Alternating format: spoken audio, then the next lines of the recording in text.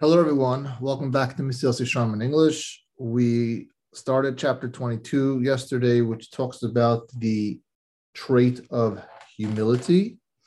And the Ramchal began with introduction saying, rather than, he said, with an introduction explaining that in order to understand what it means, he previously spoke about how bad it is to be haughty. But he says, if you really get to explain and understand what it means to be humble, then as a result of your understanding of humbleness, you'll realize how crazy and how silly being haughty is. So first we discussed that it's important that a person, in order for him to be humble, he needs to not credit himself for any of the qualities that he has.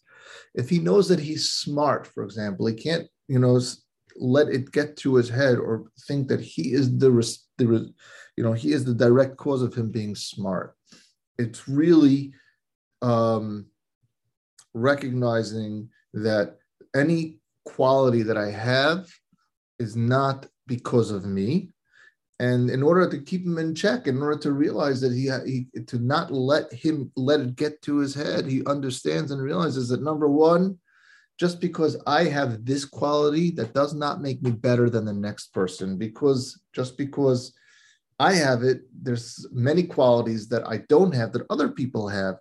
So therefore, it's a healthy balance. We're all on the same level. Another thing that Ramchal pointed out is that, not only the qualities that we don't have do we have to worry about, but there are many things that we need to work on. We're not perfect. There's no one out there that doesn't have a past. There's no one that doesn't have things. There's no perfect person in the world. And when you realize that and you've come to level with that, then it also helps you in check. Now, the Ramchal also said that there's two components to being humble. Number one is your outlook. Your outlook has to be in the right sense. And the second component is then once you have the outlook, you can then now act like an unknown. You can now act like a person who's humble. But if you just act like a humble person without the right outlook, then you just become a hypocrite. And now we're going to talk about different examples. So we start with the first example, someone being smart. Don't consider it don't consider it here we go. Consider the achievement of scholarship.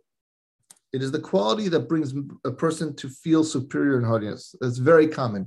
Someone who's very smart, he's not in the right mindset. He's very at the risk of becoming haughty because right away he feels he has something superior than everyone else. Because that's a positive quality in a person that's most common, and it relates to the most noble aspect of a person, which is intellect. But nevertheless, observe, there is no scholar who does not make mistakes at times. Even if you're the smartest guy in the world, you still make a mistake. And think about it. How many times do you have to seek advice from people? Or how many times even if you're a teacher, do you learn from your students? All these things, how can then you feel superior? Yes, you're smart, you're a genius, you're definitely smarter than a lot of people, but to say you're the best or feel like you're superior, absolutely not. Think about how many times you've made mistakes and so on. However, a straight thinking person that is even more basic reason for him not to feel superior. He's going to even give you a bigger reason. Even if he merited to be truly great and a peerless scholar, meaning he's very smart, and he looks deeply and contemplates the matter, he will see that there is no ground for any haughtiness or feeling superior, because one who is highly intelligent, such as he, is more knowledgeable than others and knows. So in other words, he's actually throwing it back in your face, and he's saying to himself, he's saying to you, a guy who's super, super smart,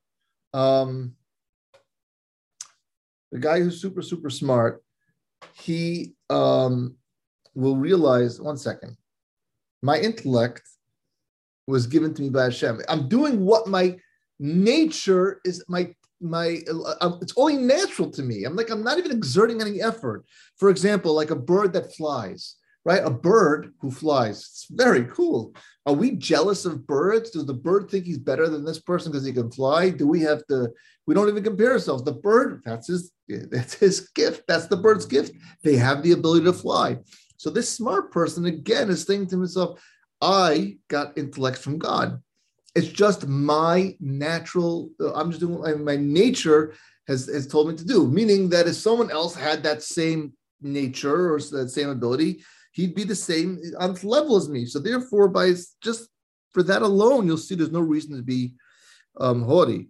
And in fact, if I'm given the talents of being very smart and able to acquire things quickly, I have a tremendous responsibility now to teach others. Is that where he's going with this?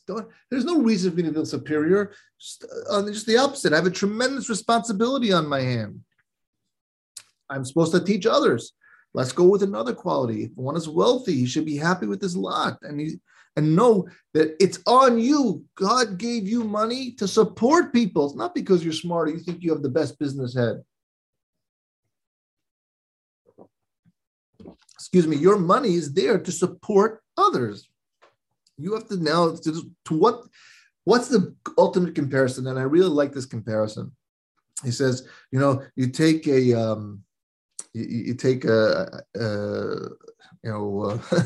a hotel, right? A hotel is run by hundreds of staff, right? In order to make sure the hotel's running. You have the housekeeper, you have the electrician, you have the engineer, you have the cook, you have all these different people, and all of them have their roles. You think one person is jealous of another person because he's not. You think the baker wants to. You think the housekeeper wants to be working in the kitchen, and the kitchen staff wants to work in the housekeeping. Each one, they know their roles, and they have to work together in order to make the hotel function. And that's exactly what it is. I shouldn't feel superior to now. Again, there's levels of leadership roles, but again, that's your role. You don't have to feel superior than for that person. And then this then is the process of examination and reflection that is appropriate. This is what one needs to think about when if he's straight, if his mind is there and he's straight. When this becomes clear to him, then he can be called a true Anav. When he realizes, that everything that comes from HaKadosh Baruch Hu, I do not deserve. It's not on my credit. It's on HaKadosh Baruch Hu's credit, and I'm just merely doing what God gave me to do, the talent that gave me to do. I don't feel superior. I don't feel any, shouldn't feel a sense of haughtiness. And that's one who's humble in his heart and his inner thoughts. This is anava in the manner that David HaMelech said about himself to his wife Michal. And he said, I should be lowly in my eyes. You have to understand that happened. David HaMelech was the king of Klal Yisrael at the time. And I believe the story goes that in Navi, when they brought down the ark of HaKadosh Baruch Hu to Yerushalayim for the first time, David HaMelech, the king, was dancing like a child or silliness. And Michal said, this is not a way a king acts. And David HaMelech responded to Michal and said, exactly, I shall be lowly in my own eyes. I mean, who am I in front of God? Who am I in front of God? Well, I'm the king. I'm nobody. I am nobody in front of God. And so on. And the sage's blessed memory said, how great are the lowly of spirits. When that means the lowly spirits, again, it's not someone who's depressed. It means someone who does not let his position get to his head. When the base of was standing, if a person, this is how they compare, this is Chazal's house comparing, this is how Chazal is comparing an Anav.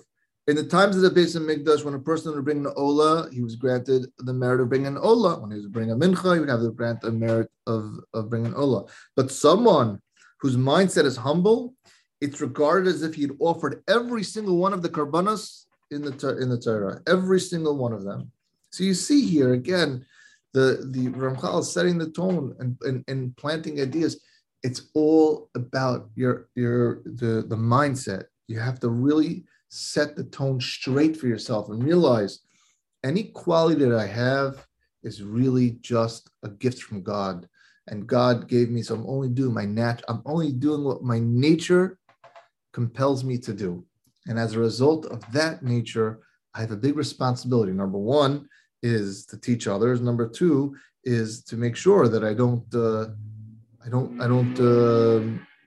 take advantage of it and not use it in the wrong way. So we'll continue more on these ideas in the next podcast. See you next time.